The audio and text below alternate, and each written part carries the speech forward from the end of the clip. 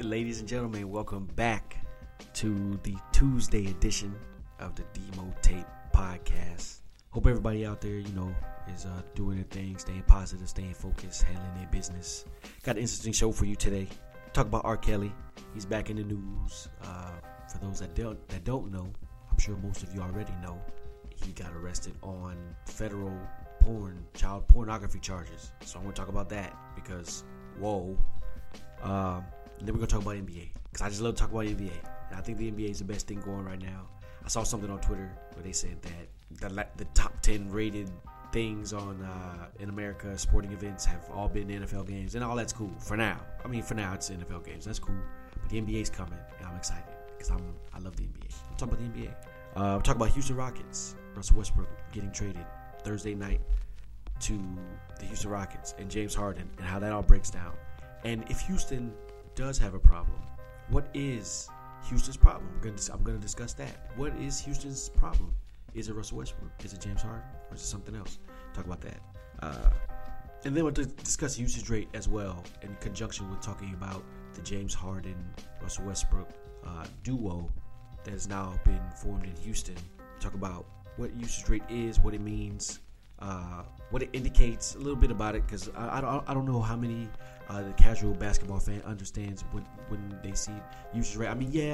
They talk about it on the shows and they say that they talk about it in such a way, but there are some interesting historical facts about usage rate that might surprise you, even about some of your favorite players or about some teams that you may not have known or things of that nature. So it'll put some context behind the Russell Westbrook, James Harden fear-mongering about how they will play together, I'll say.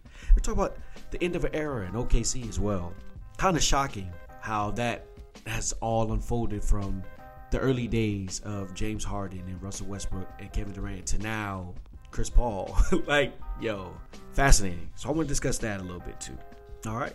But before I do that, I want to thank everybody who's out there, who's been listening, supporting, sharing on their pages what I'm doing over here. I appreciate the love. Thank you very much.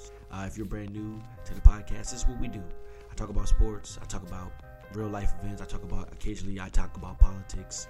So if you're into that type of thing, then I'm your guy. Go ahead and subscribe. You can find me on YouTube, Google Play, Stitcher, and Apple. If you have an iPhone, which they say over 80% of people do, go ahead and go to Apple Podcasts and subscribe to your boy. Also, leave me a comment. Let me know how I'm doing.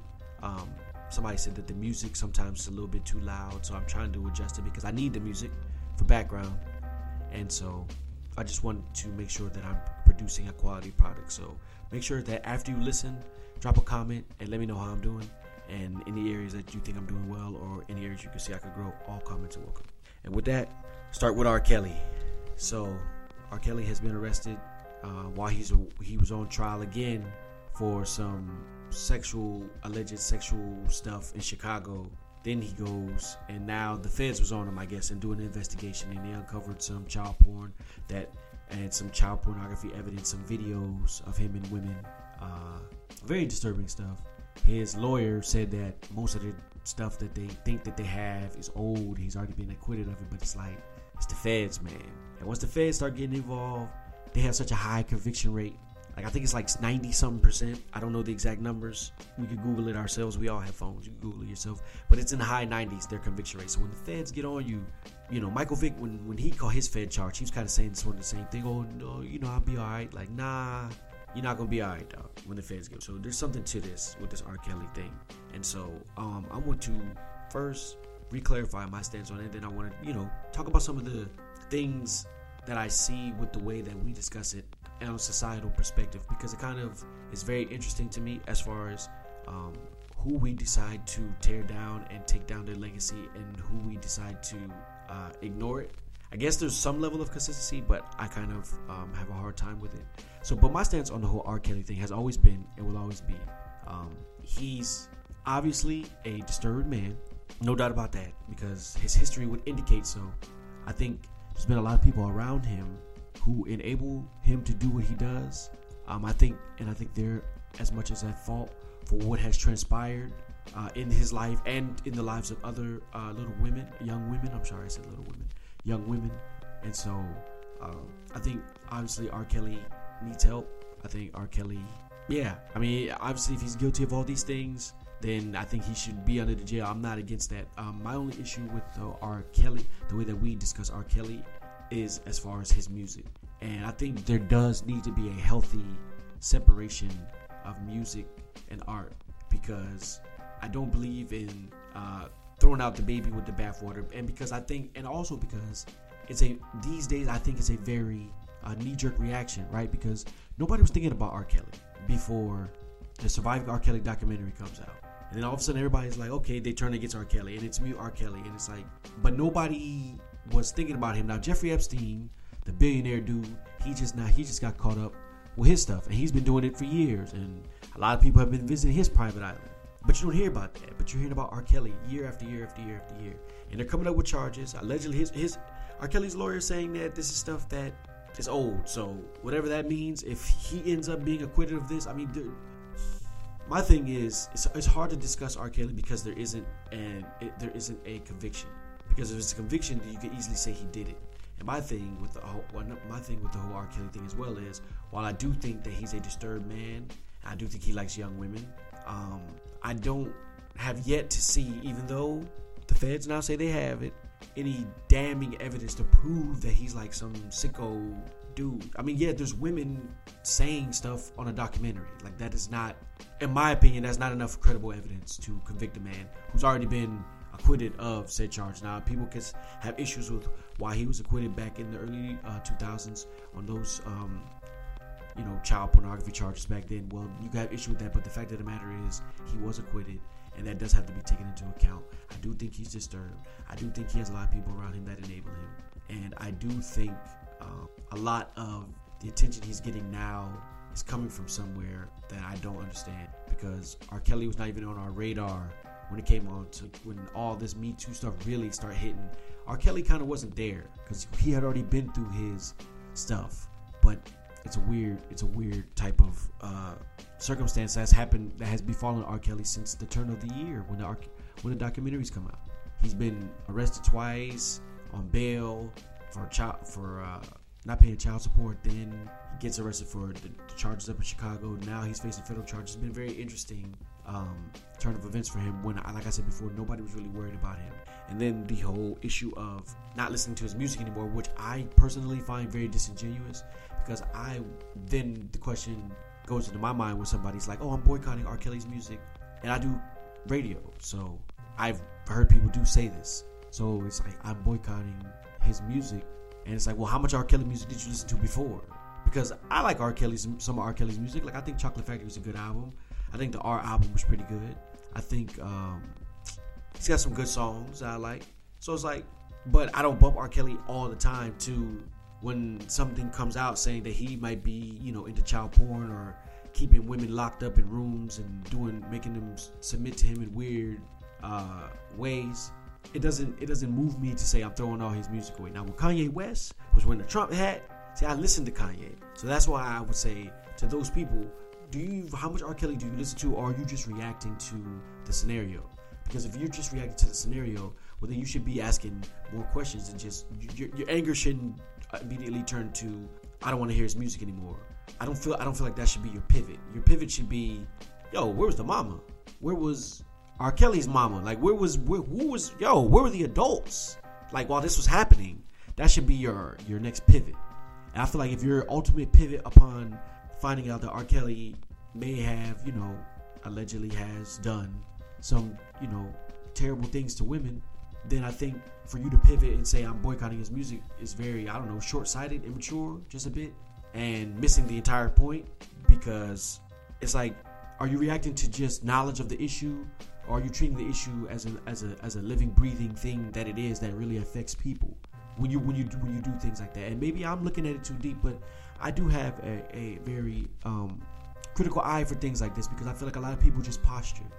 And when you find out R. Kelly gets, you watch an R. Kelly documentary and it makes you angry. You're like, oh, I'm muting R. Kelly. And you're just joining a movement. But it's like, dang, like, are you really processing and are you really caring about the issue like, and trying to get the issue out at its root, because there's a root. R. Kelly is the tree, and then there's a root that allows the tree to eat and do what it does and get the nutrients and all that. And R. Kelly was getting the women because people were enabling him, and there was a lot of things around him and a lot of parents who did some unsavory things, just to put it in a word, that put them children in some unfavorable situations. And I think that if you really truly care about R. Kelly, and I mean what R. Kelly was doing to those young women, then your anger should be more directed at the people around the young women and the people around R. Kelly, and not just pivoting towards, I'm not listening to his music, because his music is not doing anything per se. So I don't know. I think that's the only way you feel like you have power over the situation, I guess. You know, you have as a consumer, you do have power, but I don't know.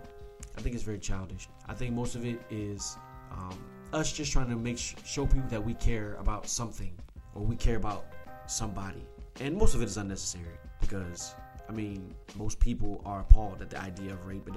I don't need people to make unnecessary, futile gestures of not listening to an artist's music simply because he may be, in fact, a child predator.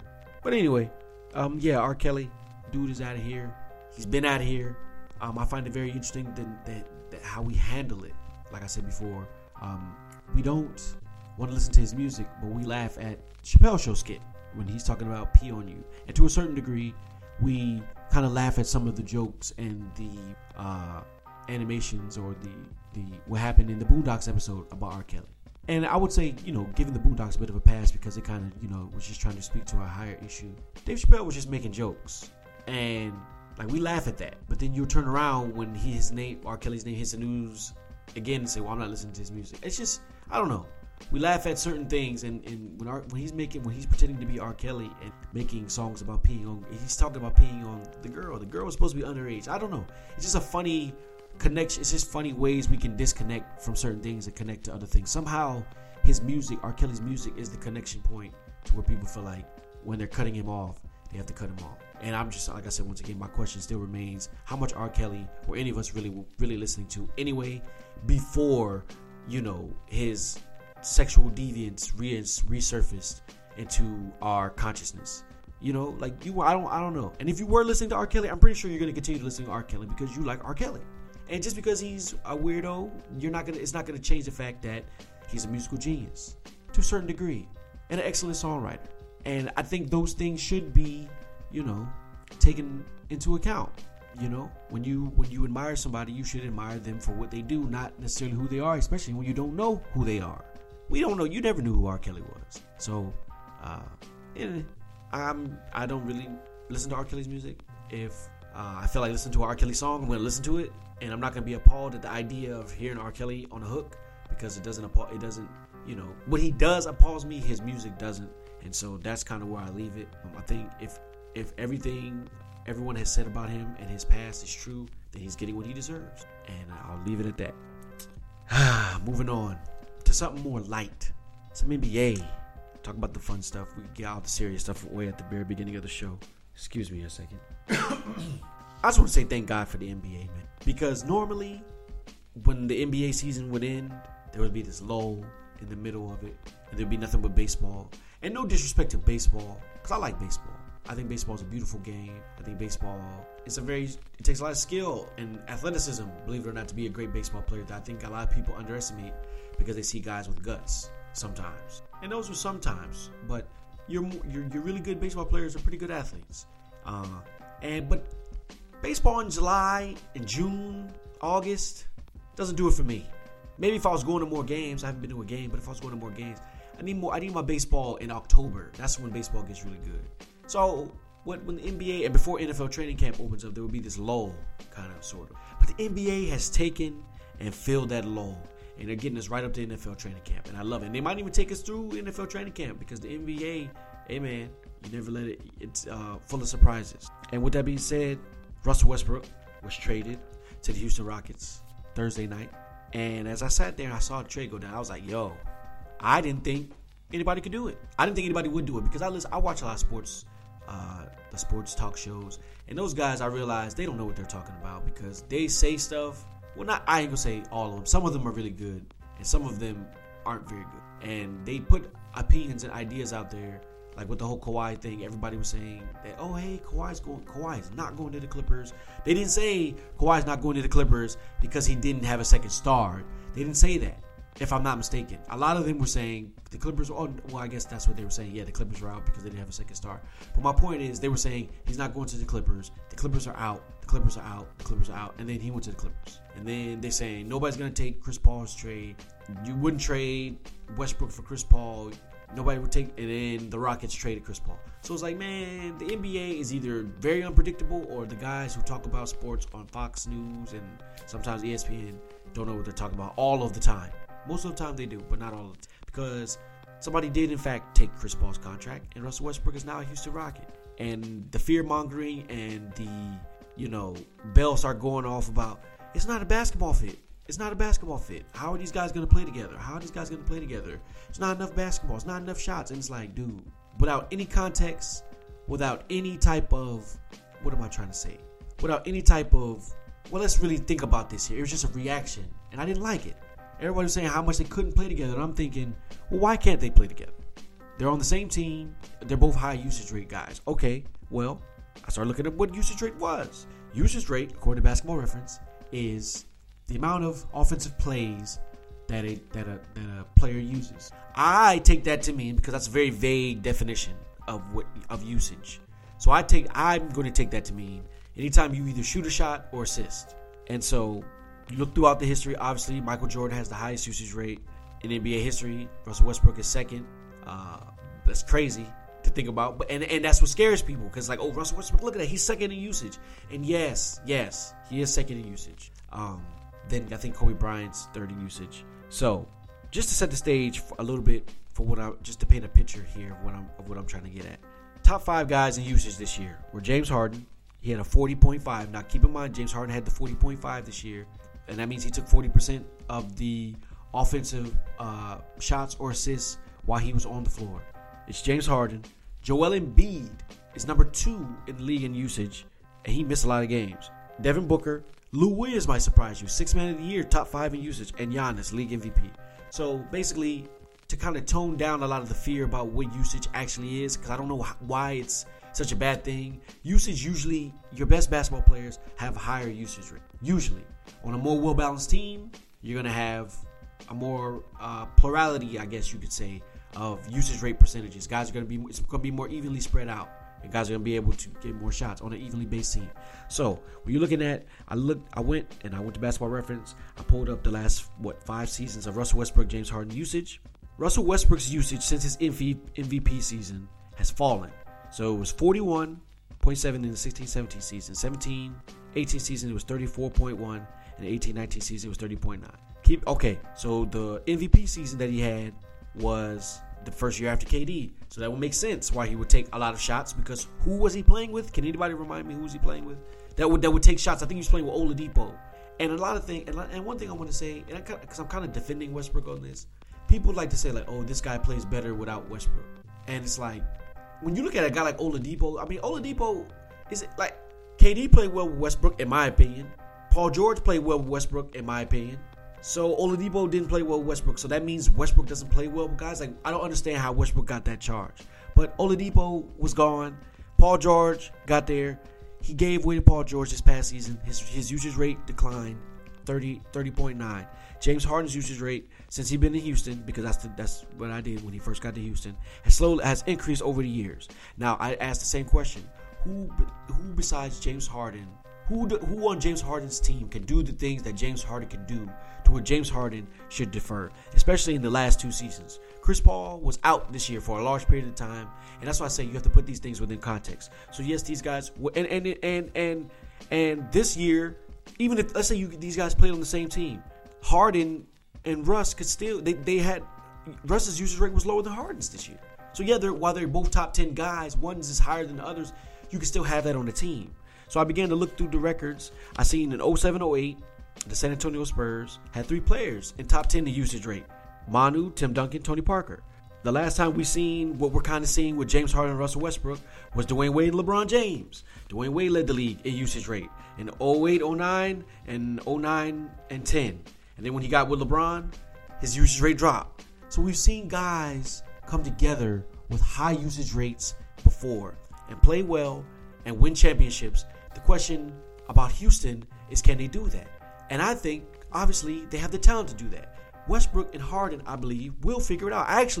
The more I looked up the usage rates and and who has what and how teams function within usage rate. The 1 year, because so Russ had a 38.4 in 2014, 2015, but that was the year KD got hurt. He broke his foot.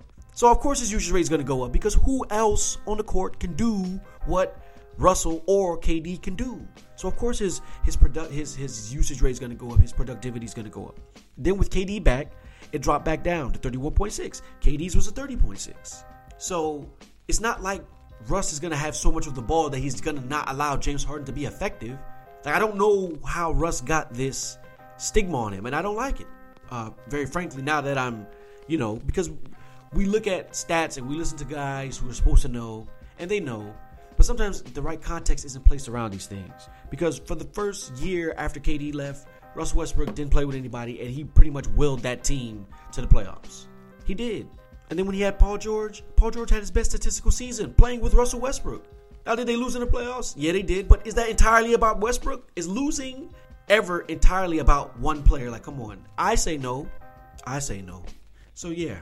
I don't think Houston has much to worry about as far as I don't think James Harden has much to worry about. Eric Gordon, he might have something to worry about.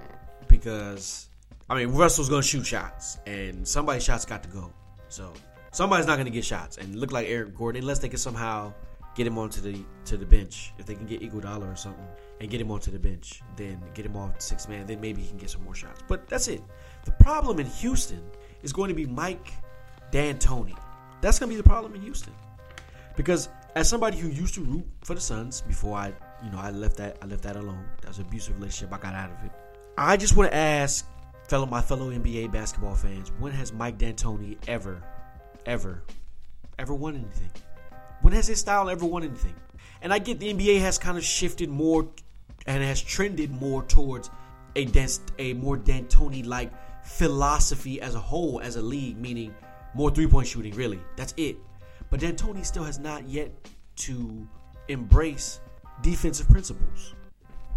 And as a Suns fan, as an ex-Suns fan, I know firsthand the pain that can happen when your team has the offensive capabilities to win a championship, and yet the coach doesn't believe in defense. I don't know what about defense D'Antoni doesn't believe in enough, but he doesn't believe in it as much as he believes in offense. So he doesn't want to commit to it, and dynasties fall apart. Now, the Rockets were a good defensive team a couple years ago with Trevor Ariza, and they're trying to get Andre Iguodala. And if they get Andre Iguodala, that makes them a better defensive team, because regardless of D'Antoni's philosophy or not, Iguodala's going to play defense. Russ is going to play defense. I think best case scenario for Houston, Russ kind of lets Harden take the offensive load a bit more than him. Hopefully, I don't know, but I think he will, because I think that's what the trade kind of signifies. And he kind of, can use more of his energy and his passion for the game in transition and playing defense, getting easy buckets in transition and playing defense. And then I think, if you're able to get Iguodala, I think the Clippers are trying to get Iguodala as well.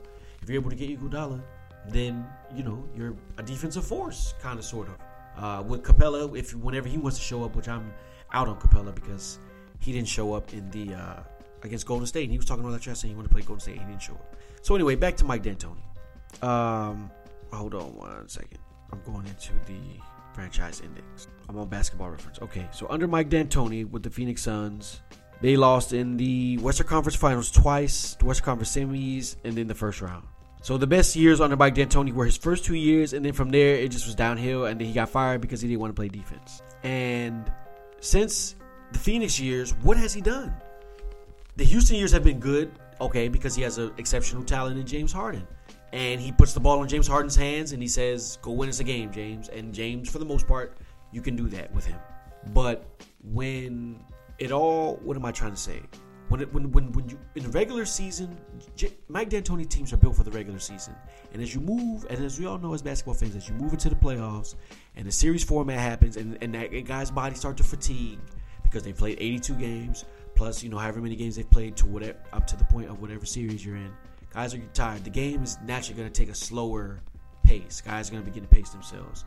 Defense is going to naturally become getting played more because guys are going to be not as quick and agile and and trying to and so you need defense. You need to stop guys. That's basically my point. At the end of the day, you need to stop guys. And if D'Antoni is not able to stop guys, then if your team is not able to stop guys, then you can't win a championship. Like, that's simple and plain. The D'Antoni Suns. Let's see. The D'Antoni Suns were 17th in defensive rating in 2004, and they lost in the Western Conference Finals to the Spurs 4-1. The next season, they were 58, 54, and 28, finished first in the Pacific Division. Defensive rating 16th out of 30. So, great offensive team, middle of the road defensive team. This is D'Antoni's best years. This is what keeps him employed. They won the Pacific Division again. They lost in the Western Conference semis to the Spurs. 23rd in defense. So if you don't play defense, you can't win championships. And Mike D'Antoni doesn't play defense. He doesn't want to commit to a specific offensive philosophy either, besides give one guy the ball and let's try to win game. Let's let him win the game. And because of that, I believe that that's what's going to hold Houston back. Houston will be held back by their head coach. And if Daryl Morey and the new Frank Fertitta, or whatever his new name is, the Houston Rockets owner, at the end of it all, when they look back years from now and they say, dang, we did all these analytics. Dang, we did this. Yes, the Chris Paul injury hurt you because the hamstring. You did have the Warriors beat. That's without a doubt. I mean, Iguodala was out too, but you did have the Warriors beat. And the next year, your team just doesn't have it. I guess they don't have the heart, and Chris Paul just isn't what he used to be, even though he had a good game the last game. So you trade and you get Russell Westbrook, which I personally believe is a good move because Russell Westbrook is younger. He's still in his prime. He's faster up and down the court. He can play with pace. So I think it could be an added benefit to the team. I think James Harden will get easier shots, trailing Russell Westbrook in transition, catching spot up, catching shoot threes. You know what I'm saying? So I think Harden, I think the chemistry can be there with Westbrook as your primary ball handler driving to the basket. Now the question is down the stretch what happens, and the question is how does D'Antoni coach them? And if he struggles to coach them, then of course they're not going to win a championship because you need a coach. You need a strong coach that's going to get them to play with each other and not opposite each other. They start opposite each other. They need to play with each other. And if they don't play with each other, then that's going to be a problem for the Houston Rockets. And then it's going to be the same thing, which I think I think their coach is what keeps them a 4 or 5 seed this year probably. In this new revamped West, they're still going to be middle of the road, and they're still probably going to be a second round exit. I don't think this makes Houston any better. I think Houston still has the potential, like they did last year, like they did the year before, to be a lot like the Phoenix Suns, to be a great team. But it's one, what offense does D'Antoni run? Does he try to run an offense? 2, does he make Russell Westbrook late in games defer to James Harden for shots and play with James Harden, even though he'll still be the primary ball handler because Russell Westbrook will be the primary ball handler? And 3, how good defensively can Houston be? Because if those 3 things don't fall in line, or those things don't fall in line, then the Houston Rockets will be exactly what they were this past season and exactly what they were the season before. A team that could do it, but won't do it. And my bet is there'll be a team that won't do it because of D'Antoni. If they had a different coach, maybe so. And maybe I'm biased towards D'Antoni, but I mean, I think the proof is in his coaching history. The guy has simply been a coach that rolls the ball out and says, you guys are the players. I just want you guys to shoot shots, shoot majority threes, take a lot of shots quick, play with pace.